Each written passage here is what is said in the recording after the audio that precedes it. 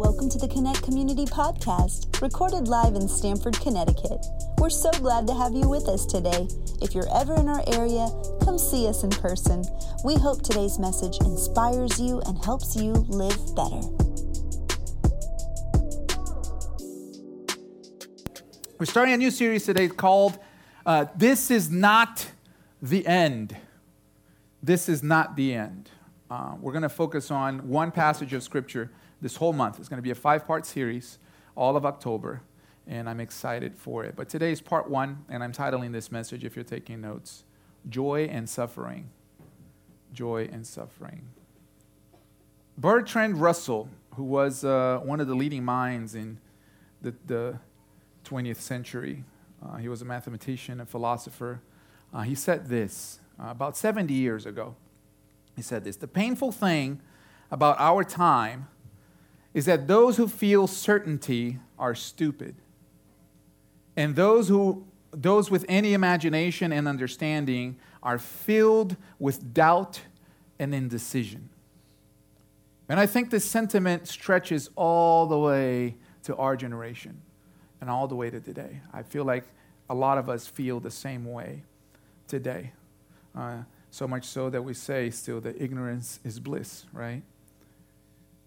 When you look at our world today and you really read the headlines and you think about what's happening globally, you know, the unrest that it happens in the Middle East and human rights violations in Asia and Africa.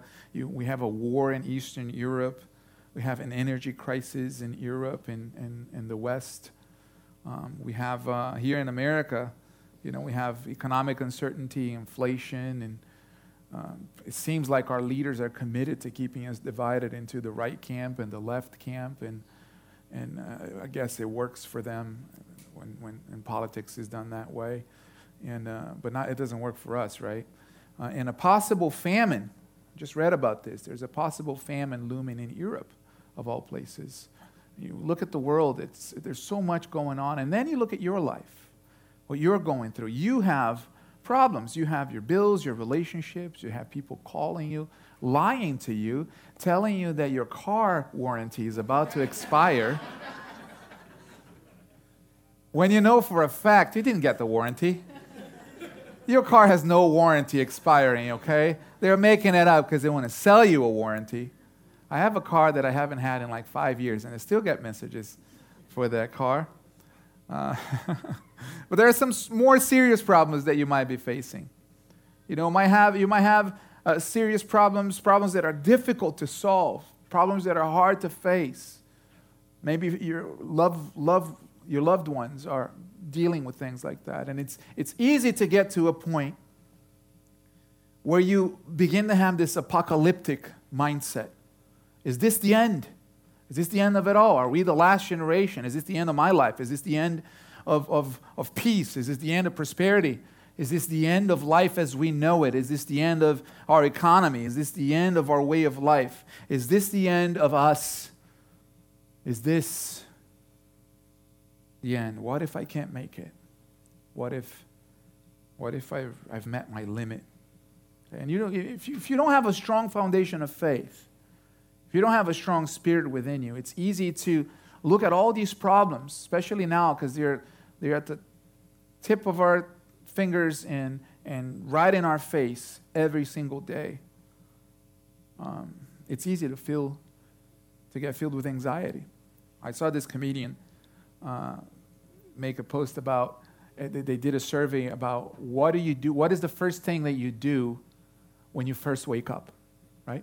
What's the first thing you do when you first wake up? And they asked people today, they took a survey, and most people said, check my emails, check my messages, reply to text messages, go on social media, and read the news.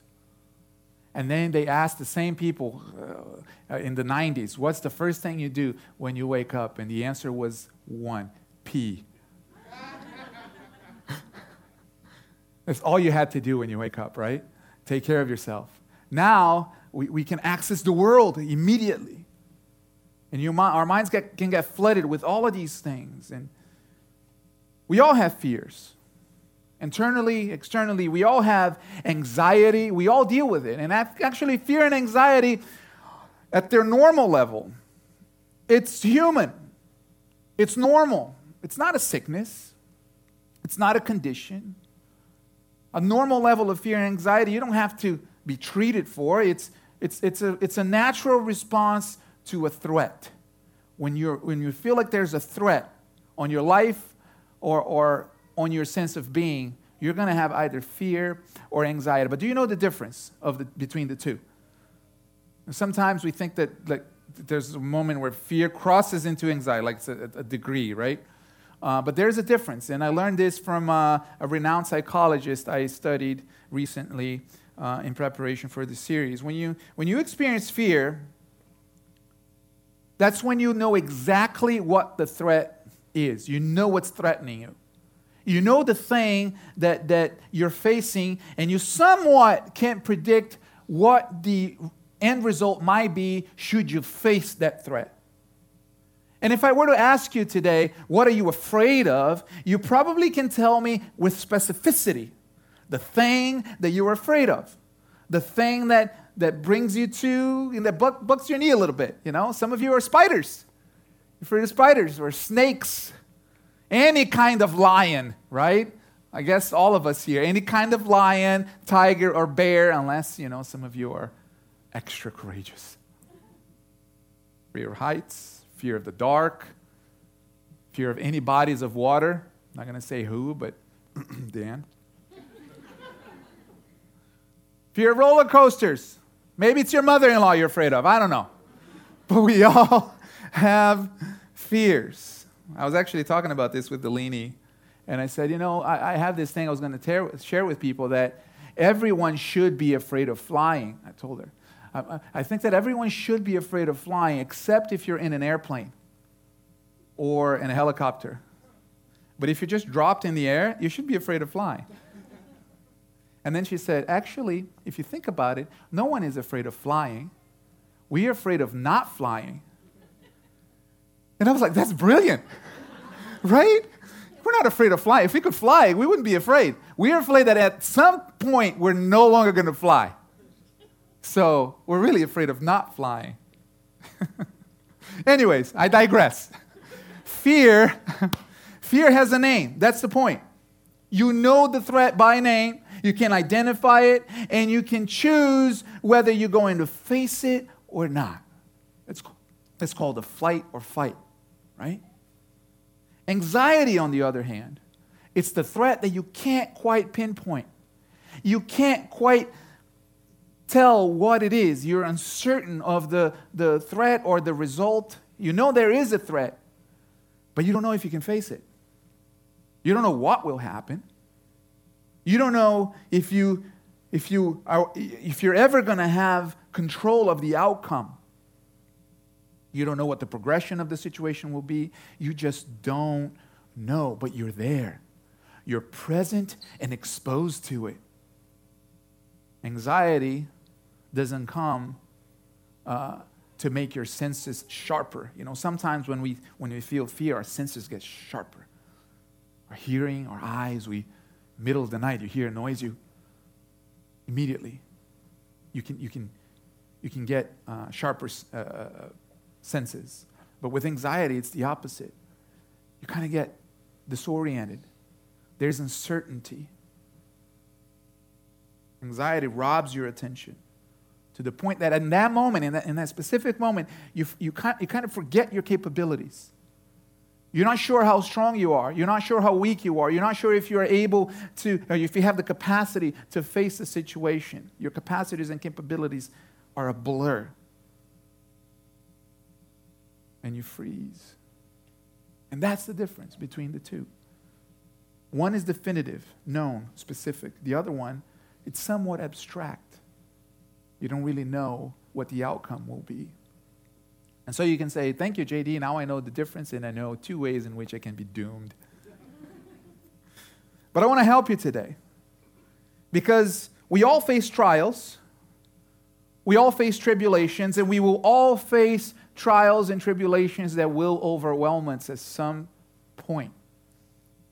And like I said, if you don't have a strong foundation of faith, it's easier to let anxiety grip our hearts And anxiety can be so strong that it can take you to a place where you think, man, I think this is the end.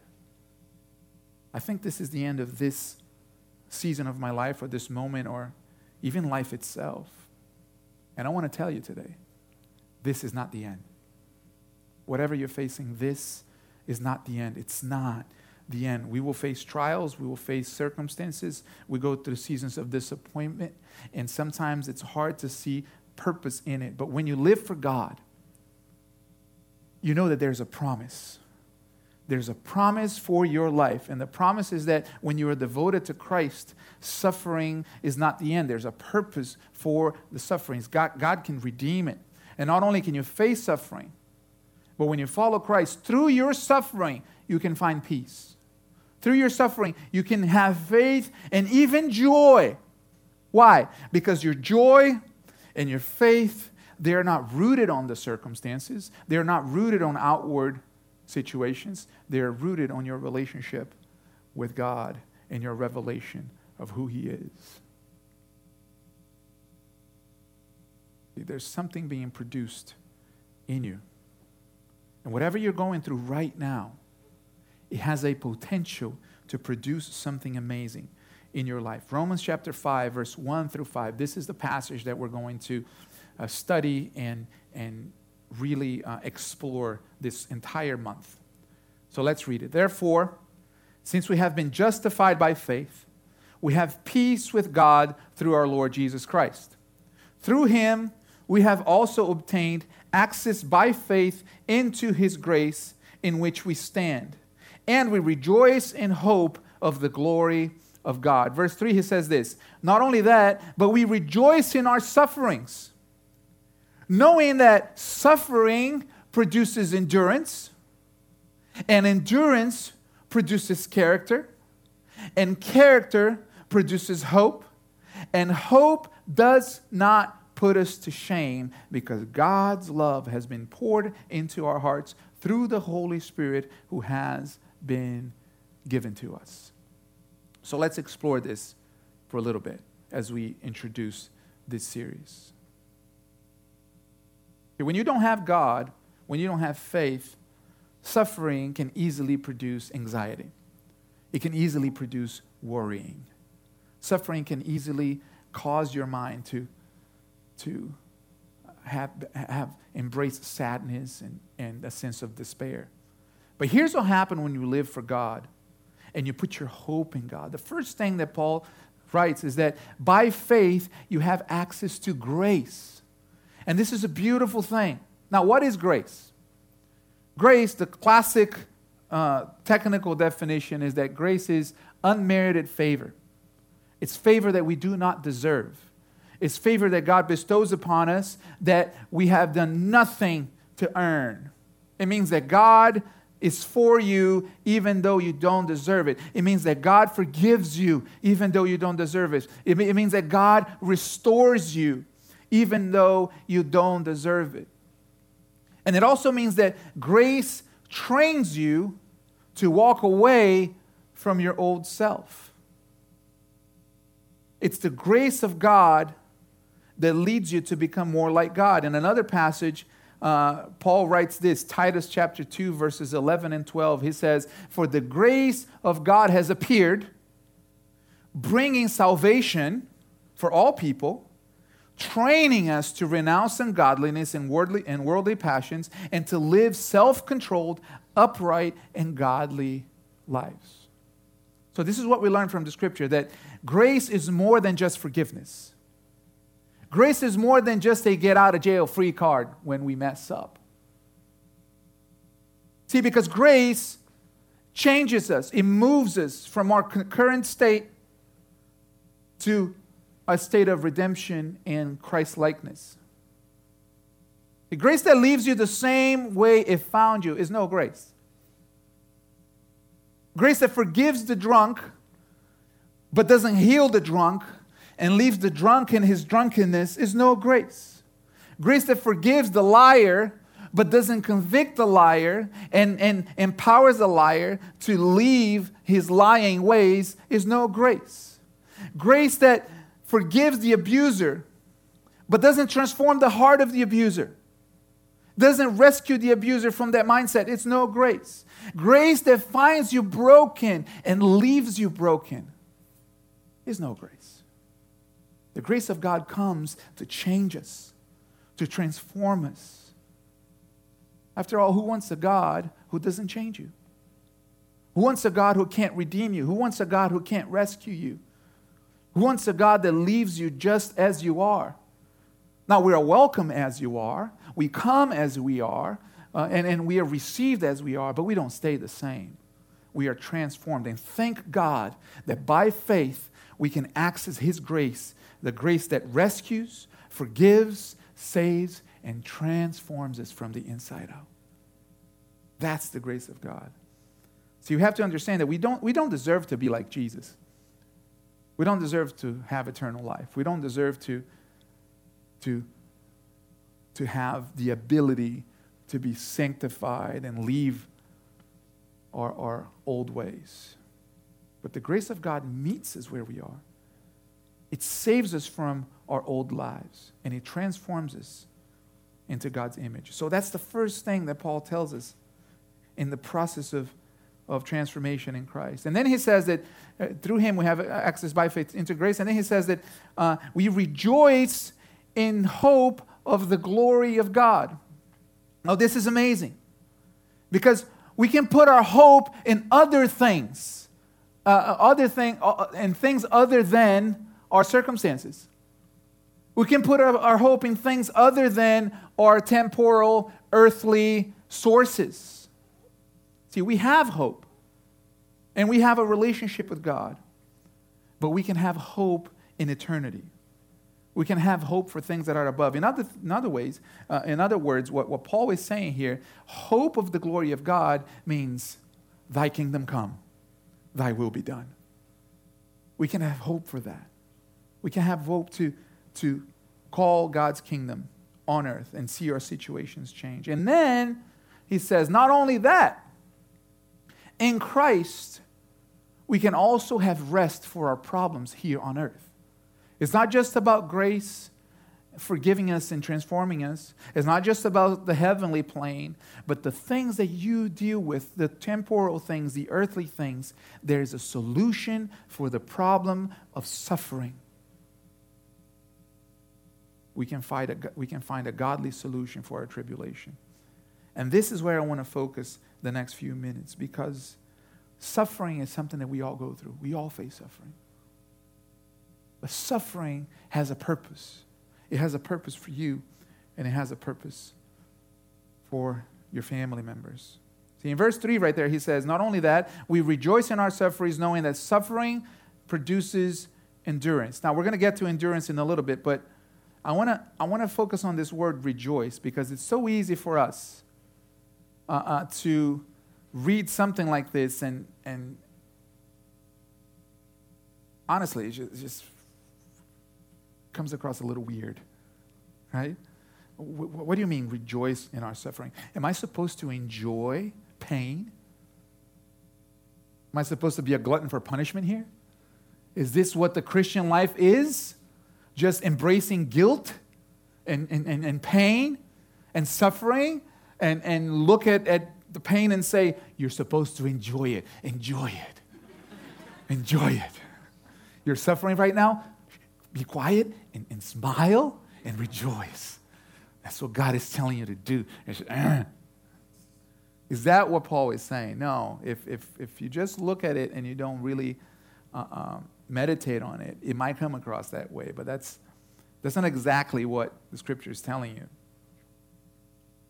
There are certain kinds of suffering that in the context of the Scripture, it makes more sense. It's easier to rejoice in. For example, when you suffer loss in your life so that someone you love can have gain. If you're a parent, you sacrifice for your children. If you're a parent, you suffer for them. But you do it because there's joy in it. I've heard of a mother who, way back, that she donated her kidney to her daughter. And so she went through the suffering of that process of losing one of her organs. But there was joy in it because her daughter got to live. I mean, it's an amazing trade-off, right? You suffer, but you can rejoice that person that you love gets to live. But the same can be true for things that are more common. Things that we all face in a more common way, like leaving a toxic relationship. There's a reason why that relationship entices you. There's a reason why that relationship at times is good for you, but you know it's toxic. You know it's not leading you in a good direction, so you have to leave it. And maybe some of you, you've done this. You've left a toxic relationship, and there is suffering in that process, but you know it's going to be good, so you can rejoice in it. Can rejoice in the fact that you suffered. Leaving a dead-end job is the same thing. Man, you have the security of that paycheck. You have the security of knowing what's coming, but you're not going anywhere. So you will suffer for a moment so that you can get to the place where you're supposed to do. And so there are other things that you can find a way to rejoice in that suffering. But there are moments when rejoicing in our sufferings does not make sense. What about when you can't see the purpose? What about when you don't know what the outcome will be? What about those moments when it's not only giving you pain, but it seems like it's your end? It seems like it's going to take all of you. Can you rejoice then? Can you find joy in those moments? What the Apostle Paul writes here is true. It was true then, and it is true for us. See, when we can't see the outcome outwardly, this is where we rejoice. We rejoice on what's happening inwardly. We rejoice in what God is doing on the inside. Like I've said here before, there are plenty of things that happen in the world that are against God's will. Plenty of things happen in the world that is against God's will, and the evidence is our brokenness, it's our despair. But even when something happens in your life that is not God's will, that God didn't intend for it to happen, your suffering is producing a series of things in your heart. It's producing a series of things in your life. And the first thing that Paul says is that it is producing endurance. There's a transformation happening on the inside. You're developing endurance. And oh, how important endurance is. Oh, how important it is to endure until the end. It's important to finish well. It's not hard to start. Anybody can start. Let me tell you a secret. You ever tried to run a marathon? The easiest mile is the first one. No doubt about that. First mile is the easiest. It only gets harder after the first mile because it's easier to start. The easiest part of a marriage is the wedding. Notice I didn't say the wedding planning because you're not married yet. But after you say I do and you go party and you eat and you dance and you have a good time with it, that's the easiest part. Honeymoon, easiest part. So when you come back from the honeymoon and you start living together and you smell the smells and you share everything, and then she presses the toothpaste on top and he presses on the bottom, and you last a month or two, but then you got to speak up. It's bothering you. You don't want to be resentful. The beginning is easy. But what happens when you face tragedy? What happens when the road gets difficult? What happens when the outcome is not what you expected? What happens when the will of God does not prevail in that moment? Because people are wicked. Because people have done evil things. Have you been there? Have you suffered loss? Have you suffered abuse? Have you suffered things in your life, maybe even in your body, that you don't have answers for? And now you hear scripture like this and you're thinking, how am I supposed to rejoice? How am I supposed to find joy in that? Maybe you're going through something right now where you're trying to make sense of it, and you're thinking, man, this might be the end of me. How am I supposed to rejoice? JD, what are you saying? That I should just play a nice song and shake it off? Forget about it? Just play a happy song and just not think about the problem. Is that what the Bible is saying and telling me to do? No. That's not what the Scriptures are saying. Notice, Paul is not saying that you should minimize your problem. We're not learning from the Scripture that you should ignore your suffering either, because life will have suffering. Jesus himself said that in the world you will have tribulations. But take heart, because I have overcome the world. And so he has empowered us to overcome the world. It's what God is doing in you. It's what he's doing in you. Here's why you rejoice. You don't rejoice in the tragedy. You rejoice that you're still here, that you're still standing, that it did not take you down, that it won't take you down, that you're still fighting. There's still life in you. It's not the end. No, it makes me think of Joseph in the Scriptures. Joseph was Abraham's great-grandchild. And Joseph, he was one of his dad's 12 kids, or 12 boys. And he was the favorite, but it wasn't his choice to be the favorite. And he only did what his dad asked. He was being an obedient child, honoring his parents. But he had dreams. He had big dreams. And he had actual dreams that he dreamed at night. And he saw visions, and he shared with his family. And because the dreams showed that he would be honored, his brothers didn't like him and sold him into slavery. So now is Joseph not only being betrayed by his brothers and hated by his family, but he's sold into slavery. And the boy that thought he was going to become king is now a slave. But he endured through that suffering. And because he endured, God honored him. And as a slave, he became a commander in his official's home. And he excelled there. And then there was a defamation situation where his name was defamed and he was thrown in prison. More suffering. Doesn't make sense. But still, he endured. He stood.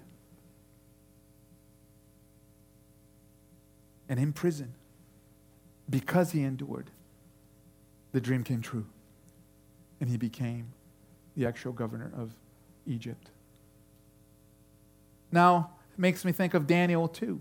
Daniel was a young man as well, bright young man, but he lived in an era of war.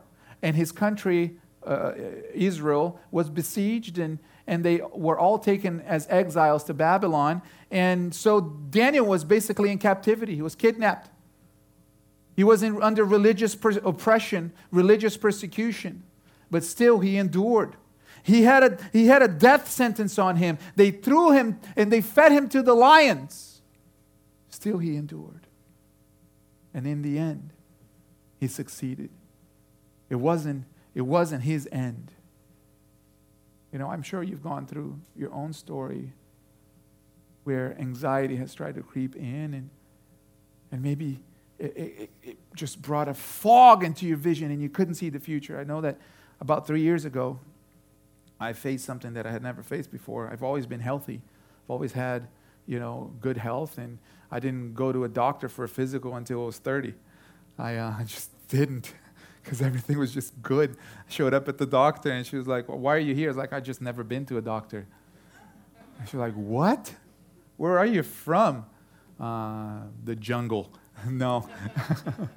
No, I just want to see what's up. And, everything was good. But about 3 years ago, in mid 2019, we were going hard and building the church. And, it takes so much energy to keep the team together and develop leaders and keep meetings going and things going. And we're mobile. And, it's not always the best to build an organization from nothing. And, you have personnel problems. You have, financial goals and things. And so everything is in my mind, and we're running and we're going at it. And my wife and I, raising our family, 3 little daughters. And And I wasn't sleeping right. I wasn't exercising. I wasn't eating right. I mean, everything. Over-caffeinated, eating 4, 5, 6 cups of coffee a day. And some of you are like, this is my story right now, JD. So you got to pull back a little bit. And then I had this vertigo episode where, I don't know if you've ever had vertigo, man, but it's so crippling. It's worse than being dizzy. Like everything spins, and from the outside, you just look like, I don't know, maybe you look normal, but I was like in a daze, So I spent a day and a half sitting on our couch, staring at the ceiling with everything spinning in a bucket right next to me, just talking to my friend Ralph. Because you get so nauseated from that situation, and I'm like, what's happening right now? But I didn't go to the doctor because I'm healthy, and I'm sure that this is going to pass. I don't know what it is, but it's going to pass. So it passed, and of course we were praying, and so a couple days later, right back at it. Didn't change anything. 4 cups of coffee, 6 cups of coffee, running, going after it, and then it happened on a Sunday morning. And that was a wake-up call, because you don't mess with Sundays, man. I don't do anything on Saturday night, and don't mess with Sundays, because that's our day right here. And so that morning, I couldn't be here. And it was so happened by God's provision that Alini was scheduled to speak that Sunday. And I couldn't be here. And I said, okay, this is it. I can't live like this. But immediately, anxiety flooded my heart, because it just happened 2 weeks ago. And now, on a Sunday, what is this going to be my life? Am I going to have to always have someone in my beck and call? Am I not going to be able to lead? Am I not going to be able to do what God has called me to do? Am I going to be debilitated by this condition that can strike at any moment? And then I have to just call it off and then take a day off. I can't live like this. So all of these thoughts of anxiety, and that's what anxiety is, right? You don't know your enemy. You don't know the threat. You don't know the outcome. You don't know what the future holds. And you try to hold on to the promises of God, but in that moment when the world is spinning, you're just saying, oh God, please. You can't get your head straight. And so finally the whole day went by, and I scheduled 4 appointments on that Monday. I went to 4 different doctors. Now I'm like dedicated to doctors, right? God, I believe that you will use medicine. I'm going to go talk to the experts. I went to a dentist, an orthodontist, a jaw doctor, and an ENT. There was something with my ear. And so I had tinnitus in this ear, and the doctor was able to identify that this is the ear that was causing the imbalance. And so this guy told me, hey, I think you have a condition. It's not conclusive because all the symptoms are not there. But I think you have a condition called Meniere's disease, which is progressive. You're going to lose your hearing. You're going to go deaf. And this is only going to get worse until you finally lose your hearing. And then you'll be okay. I'm like, all right. We'll still have this year. Yeah, you'll have this year, but, you'll be okay. But I don't want you to lose your hearing, so I'm going to prescribe some meds. All right, okay. And then I went to the jaw doctor, who, took x-rays and everything. He said, listen, I've seen this happen with TMJ. Do you grind your teeth at night? I was like, oh, since as long as I can remember planting a church. I not only grind my teeth at night, I do it with, I clench. And I had to put mouth guards and everything. And I'm sharing too much, but I want you to know what the situation. And so he said, I think it might be TMJ. And you have, your bite is horrible. And the orthodontist said the same thing. Your teeth are all crooked in there. And you only have 2 teeth back here touching. That's it. So, cause it's true, because I could only eat on this side. I would smile, and there's a gap this big between my top teeth and the bottom. Because I couldn't, and I still have my wisdom teeth, And so the ortho said, I can just pull out your wisdom teeth. You want to do that? I was like, yeah, let's do that. Everything each doctor said, I said, yes. And then I went to the dentist, and she was like, I think it's sleep apnea. So I'm going to put a monitor on you for 2 days so that you can analyze your sleep. I was like, all right, yes, let's do that. So it wasn't a sleep apnea. I took the teeth out, the tooth out, and my bite kind of self-corrected. And so I wasn't grinding as bad anymore. And then the ENT doctor said, I need you to let go of caffeine. You got to exercise. You got to eat low sodium. And you have to sleep. Just got to sleep at least 8 hours a night, man. And I was like, yes, I'm going to do all 4. So I completely gave up caffeine. I haven't had caffeine in 3 years. Feel great. I thought, low sodium, that's healthy, right? Because then I started reading labels. People, ignorance is bliss. Have you read labels? I mean, we're packing that stuff with sodium. And I'm like, maybe I'm not the problem. Maybe we're just putting so much sodium in everything that I'm just one of those people that my body doesn't like the sodium. So I'm watching my sodium. I've been watching my sodium ever since. I was like, that's healthy, right? That's good. Good for my heart. Exercise. Yeah, I'm going to go to a good gym. So we signed up for a good gym, good trainer. I'm going to invest the money because I'd rather spend a significant amount of money a year on a gym than have to spend that money in one day in the hospital. So let's do that. And sleep. Got to sleep. So I cut down the late night work and conversations and all that. We still talk, right, honey? Still talk. Do it earlier. And I did everything. But still praying. I had friends praying for me, believing that God is going to heal you. You're not going to see this happen anymore. And I can tell you, I do believe that I'm healed, but I'm still making wise choices. And for about a year, I can't tell you the amount of anxiety I felt every time I lay down. Because I would put my head on my pillow and just flashbacks of everything spinning. And I would think, is it spinning right now? And so at night, I would close my eyes and I would get neurotic about, do I go on this side or this side? Well, this is the bad ear. If I go on this side, I might get dizzy. So I'm going to sleep on this side. Literally. And then, middle of the night, I would feel like everything is spinning. And I have to open my eyes and find, because we like to sleep really dark, and find a light, an LED, some kind of crevice in the window where I can find a point where I'm like, okay, that point is not moving. So nothing is spinning. Okay, I can go back to sleep again. Now, and just think about that constantly. And I'm like, Lord, I can't live like this. In this constant anxiety. And I don't know what you've been facing. But you can face a problem for so long that takes you to the what psychologists call neurotic anxiety. Is the level of anxiety that is irrational. You start imagining things that you have no evidence to believe that it would happen.